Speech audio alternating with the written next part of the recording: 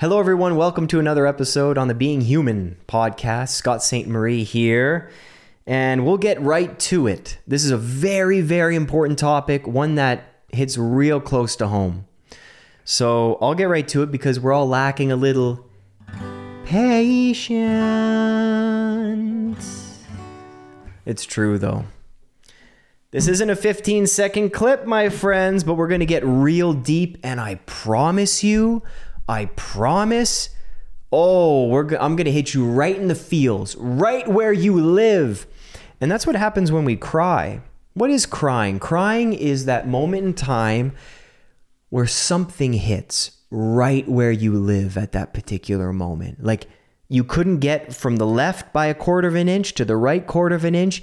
It hits you in the exact spot where you're living. You know when you have that day? And it's been a heck of a day. So much happened. The boss didn't look at you and you put in all that work. Coworkers gave you a dirty look just because you walked in with a bit of mud on your shoes. Big deal. You didn't eat lunch, so you felt a little edgy. And then you went and got lunch and you got a delicious burger from Five Guys. But then the burger dropped on the sidewalk. You went home for dinner. Nothing was made. You didn't have anything in the fridge. You sat on the couch thinking, my life today was terrible. Then a friend calls you and says, hi, how are you? And you're like, good. Just see it in one of those days. And they're like, hey, no, how are you? Oh, I'm doing okay. It gets you right where you live. And this question is perfect for actually that little scenario that just came out of there. So I'm going to read a question from a subscriber today, and it's something that we've all experienced. And one reason to turn on your notifications on all platforms, not for my need of attention, but for your benefit. If you had a question that you wanted answered on this podcast, I put in the community tab on YouTube, which doesn't show in people's feeds. I put, hey, if you have a question, here's my email. I put in the community tab, and then people sent me emails with questions. How cool is that? Internet's wacky wonderful. So if you have a question, turn on the notifications and subscribe, like, whatever. Ask a question in the comments, and I think this is a theme that I'd like to pursue, where it's a question answered, something awesome, and then a meditation.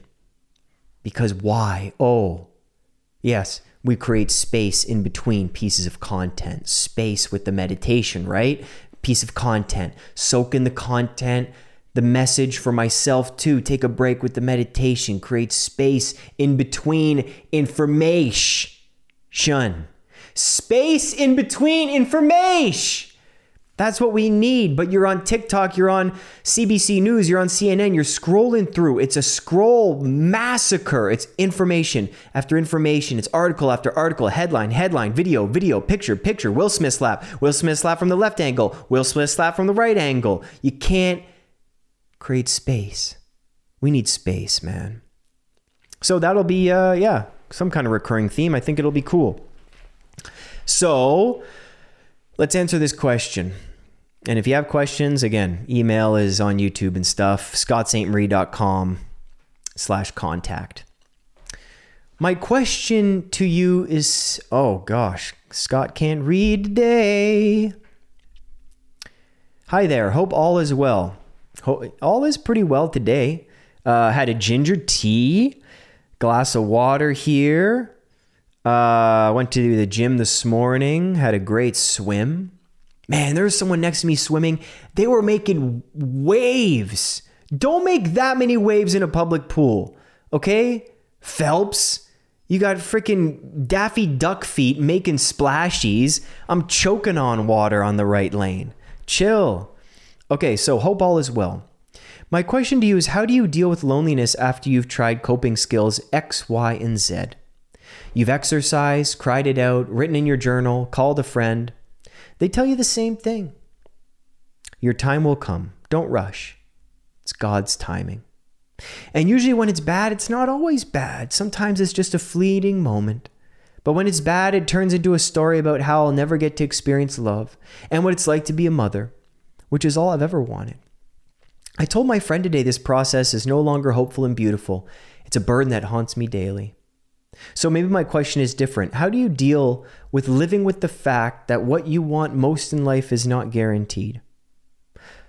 I think we should focus on the first one, and I'll comment gently on both of them, but especially the second one, because, I don't want to overstep and say something because that's a sensitive topic, and I can only take people as far as I've been. With coaching and things like that, I'm not a therapist. So if someone is like, Scott, I'm dealing with this, I'm like, you know what? It's my job to support people in the way that I feel is best for them, in my experience. And if what's best for them is to be like, I think that question is for somebody else, that's definitely what I'll do.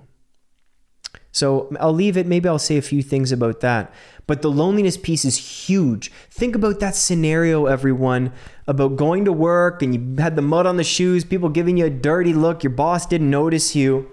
This is big time stuff. This podcast is a hobby, man. YouTube is a hobby. It's fun.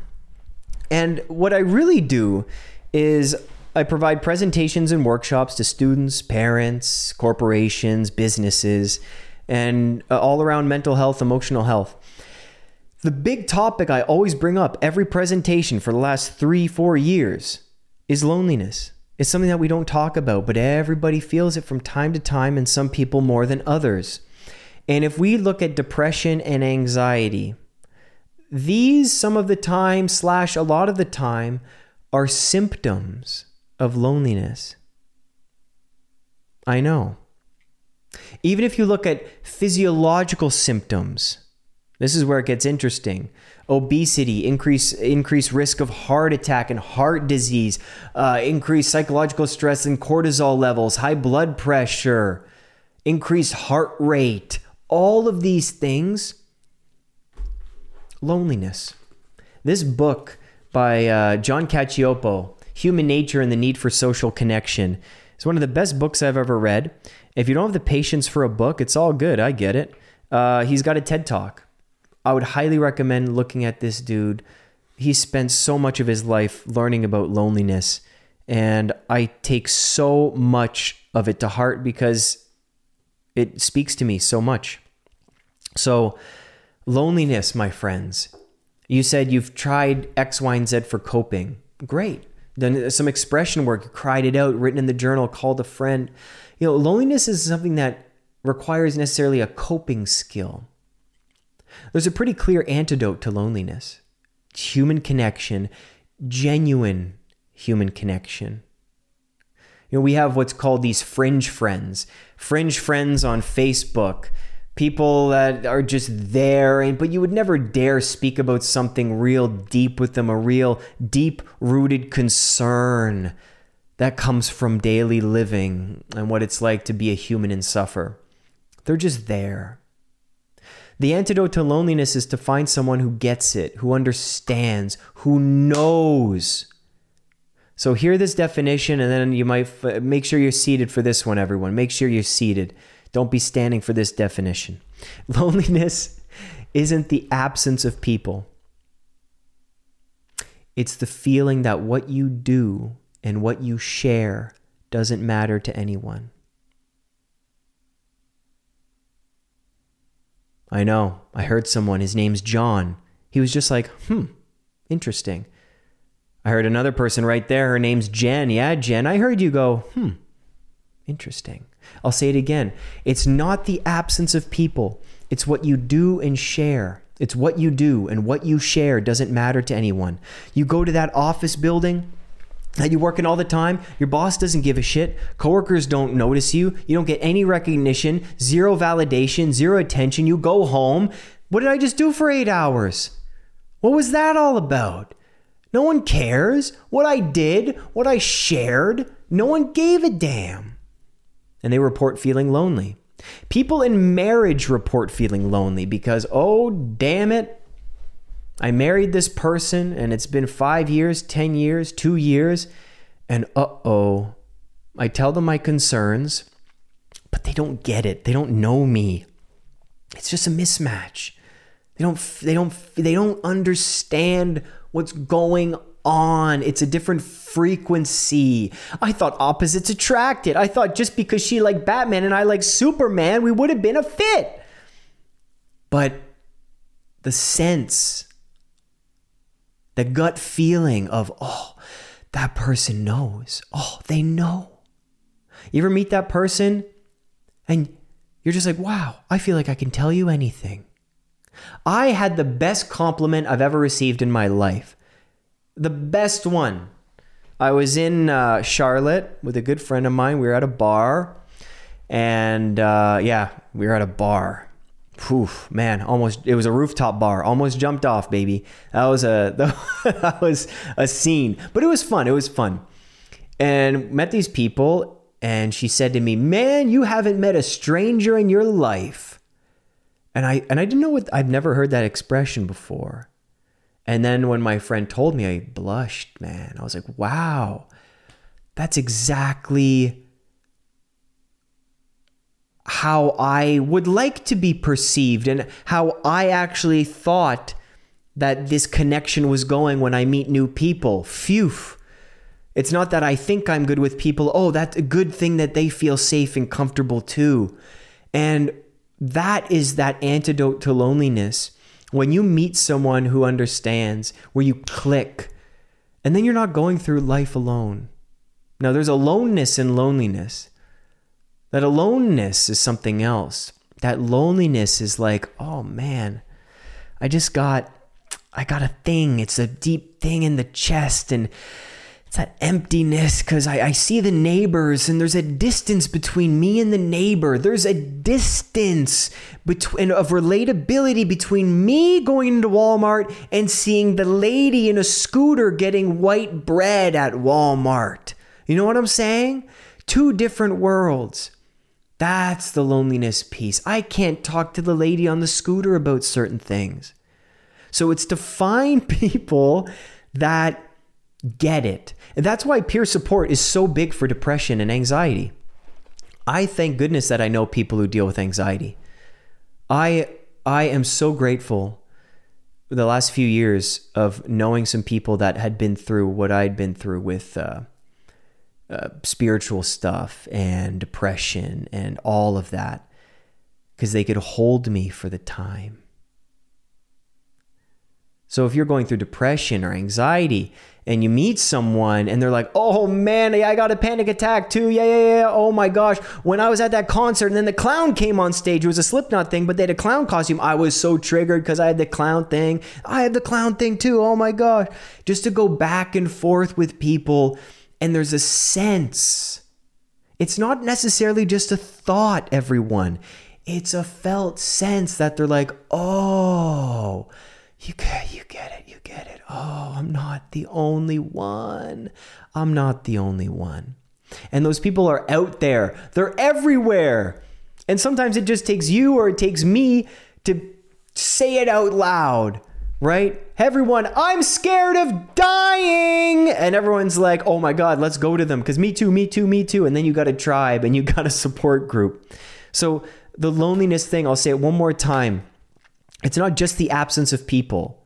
People were reporting feeling lonely before COVID, before we got isolated and all that stuff in Canada and everywhere else, except Florida. Lucky Florida. But it's the feeling that what you do and share doesn't matter to anyone. Make sure you find people that appreciate what you do, appreciate who you are, appreciate what you share with them. When there's a reciprocal relationship, when there's less judgment, when there's not a whole bunch of expectations in a friendship. You know those friends that you don't talk to for 5 years and you talk to them? It's like, oh, you're still there for me. I'm still there for you. Ooh, mutual love.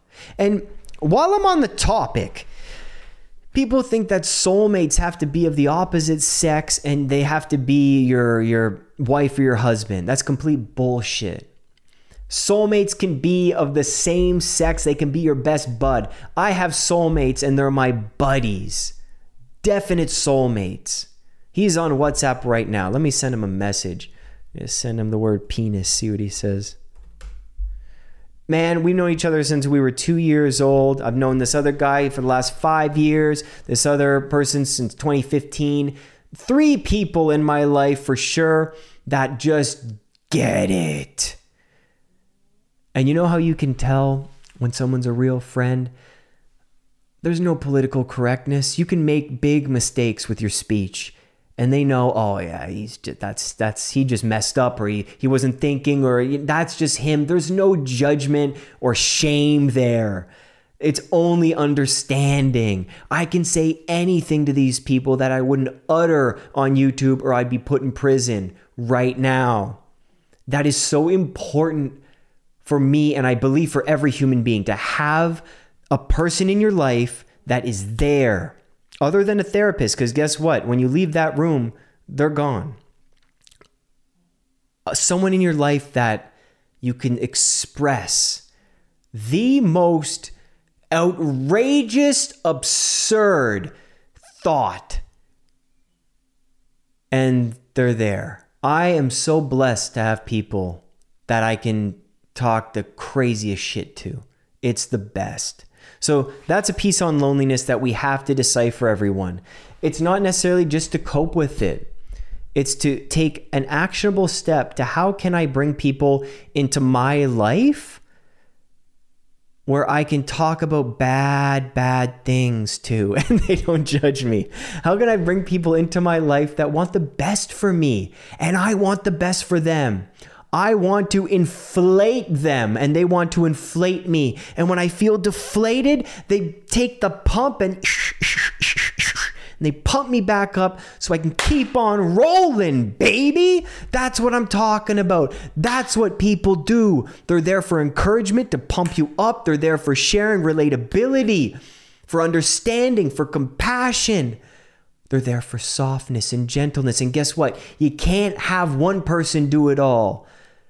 You can have multiple groups, and some of that is for family. Some of that is for coworkers. Some of that is for spiritual leaders in the church, in the community, in religion. You got to dip your toes in a few things to get the juices flowing all together for the thirst to be quenched. So listen, I'm happy for you because the loneliness is there, but that is something that you can actually take steps towards an antidote, which is getting people that get it. Finding those people. They're all over the place. They're looking for you too. I know they're looking for you. Based on your last question, about being a mother, that's all I've ever wanted. That is a topic on every woman's mind in their 20s and 30s. That is a stress that I can't empathize with, so I don't necessarily want to comment on it. That is a stress, man. And there's controllable factors and there's uncontrollable factors, just like finding friends to decrease this feeling of loneliness. Excuse me, hold on. When I talk too much without breathing, I burp.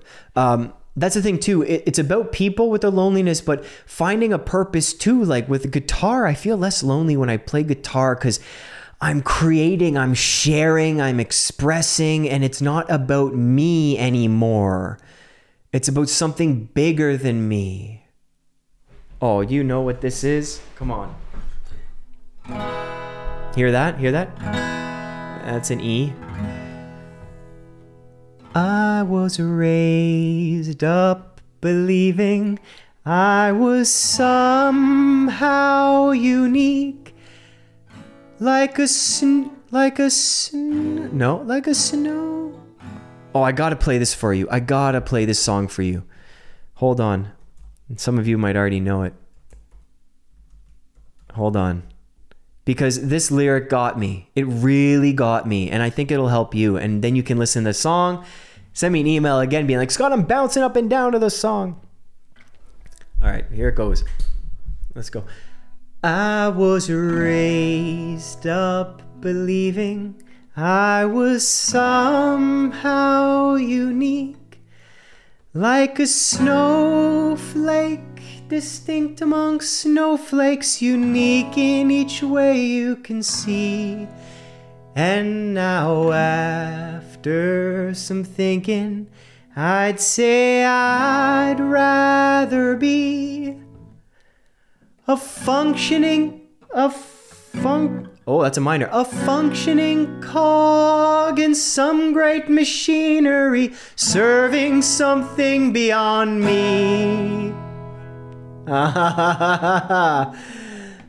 da da.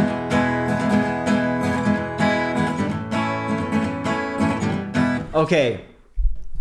I just, when I think of loneliness there, it's about expanding your reach. You think about that. I was raised up believing that I was unique, a unique snowflake, but now I'm thinking that I could be part of something bigger than myself. I was at church on Sunday, and the priest, it was a gospel of, oh my gosh, or Acts of the Apostles, something, I forget, but it was about you being able to do up your own belt when you're a kid and when you're growing up. And then as you get older, your pants get bigger, which is a funny thing to put in a Bible. Yeah, everyone gets fat, even in the year 0. And then you're no longer to do your own belt. This was the message to Paul or St. Peter. And God almost needs to do up the belt for you. And he's going to pull you in a place that you don't want to go. Isn't that something? It has everything to do with the feeling of control and our need for control, and the ability and the need almost for surrendering at the same time. And you said God's will and leave it up to God. I don't think God wants us to just lay back, of course, and do nothing about it. It's your will, so I'm just going to eat potato chips. No, we know deep down that we can take the right steps to make certain things happen. I'm looking to find friends. I'm trying coping skills. I'm going to meet new people. I'm going to put my best foot forward gently, slowly, in due timing that's comfortable for me, by pushing the limits and expanding the waist size once again. And with the motherhood and everything too, you write the columns of what's in my control and what's outside of my control. And what's in your control is a lot. And do the timing based on what's in your control. What's out of our control is God's will, God's timing. You know what I'm saying?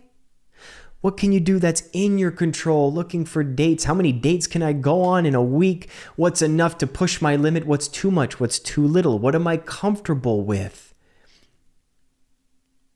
You know, it's literally about doing everything you can within reason that's in your control to advocate for yourself and get what you really want.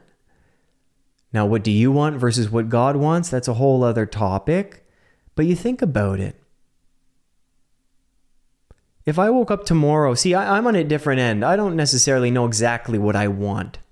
But what's funny, my friend who wrote this question is, my uncle was a history teacher for a long time, and he said, I'm like, I don't know, Uncle Bob. Of course, I have an Uncle Bob. I don't know. What do I want to do? Everyone, like this person, he was 14 years old. He knew he wanted to be a doctor. This person was 20. He knew he wanted to be a gynecologist. He just knew it. Yeah, I wonder why, sicko. But how do these people know what they want to do? He says, Scott, sometimes people just know. And they just walk through life and they know exactly what they want. And they just go. You want to be a doctor? I'm going to med school, university. I'm going to do my residency, and then I'm going to get a family practice. And ba-ba-da-beep-ba-da-boo. Other people stumble through their lives. They trip over their life. And that hit me so much because I'm someone who's tripped over life in a good way. We walk on a certain path, and maybe God's the one who just puts a curb right in front of us, and we trip, fall on our face. And we discover something new. And we get up. Maybe we turn around. Maybe we find a different path. It's okay to trip over your life and discover new things. You just do what you believe is right and do what is right in front of you. We're such a forward-thinking culture. We're never pleased about where we are. You know? If I'm not pleased as a single male, I'm not going to be more pleased as a father and a wife and 10 kids. No. To find happiness with what we're doing right now, in this moment, and who we are now. That's the practice. And then take things as they come. Put your best foot forward into what you can control, what you can't control. Have a layer of God and spirituality there for you. But take a right step forward. And I think, through meditation and focusing, that's what I do with people. I don't think people know what I do. Yes, it's the public speaking, but when I coach one-on-one, if we're in a call, I just don't know where God starts and where I start and where he ends, where I end. What do I want? What do I control? What do I want to really happen? Oh, look at this book right here. Gosh, another one, Focusing. And you sit into the moment first. You don't go analytical like crazy, like therapy already. Well, tell me about your father, huh? Tell me about your mother. You don't have to go into that right now. That's not what I do anyways. I'm not trained for that stuff. What do I want? What can I really control? How many dates should I go on? I don't know. I'm the one you come to when it's like, and I need to find someone else for me too, when I don't know. And if you were to come to me, my friend, and I don't know, you sit with that. You feel what's there. And I guarantee you, we lead you into being like, oh, okay, that's what I can do now. Oh, yeah, that feels right. Take it easy. Be gentle. This loneliness thing and these concerns are so human. Especially in the world we live in today with social media and everything. It's like we're just non-stop looking at everybody else's life. And I guarantee you, everyone goes home and they watch Squid Game and they piss on the seat and they're eating chips. And we all feel lonely from time to time. The person that doesn't eat chips, that works out, that has great friends, family, job. We all get that feeling. Sometimes it hits us even when you have all of life figured out. The point of being human is we'll always search for more. We are all seekers.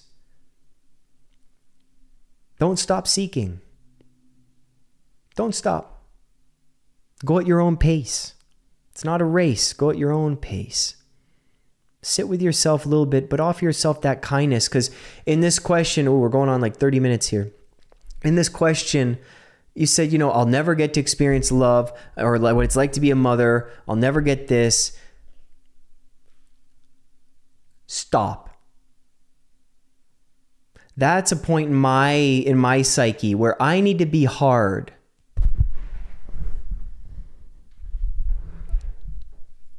Sorry, the video just cut out. Where I need to be hard with myself almost. Not out of hate, but out of firmness. Enough. You're done. I'm never going to be a father. I'm never going to be happy. I'm never going to be able to do this. My body's in so much pain. I'm never going to be able to play this again. Done. That's enough. You've gone down the rabbit hole. That's enough. You've dug. There's nothing down there. Stop digging. What are you looking for? When you find yourself in that loop, an awesome quote is, I think it was by Nietzsche. He's like, the most courageous thing to do sometimes is to stop at the surface. We think it's courageous to dig deep all the time and to see what's under. No. It's sometimes the most courageous thing to do. I can't be a mother. I'm never going to find love. I'm never going to get a date. That's all what I've done. Enough. Back to the task at hand and what I can control. That's a critical part of me that, that needs to just stay over there. Let me keep doing what I'm doing for now. What's right in front of me. Keep up the great work, and thank you for your question, my friend. And this was fun. And if you have any questions, remember scottstmarie.com and free videos and courses and personal coaching. All the links are there if I can be of service to you. Take care.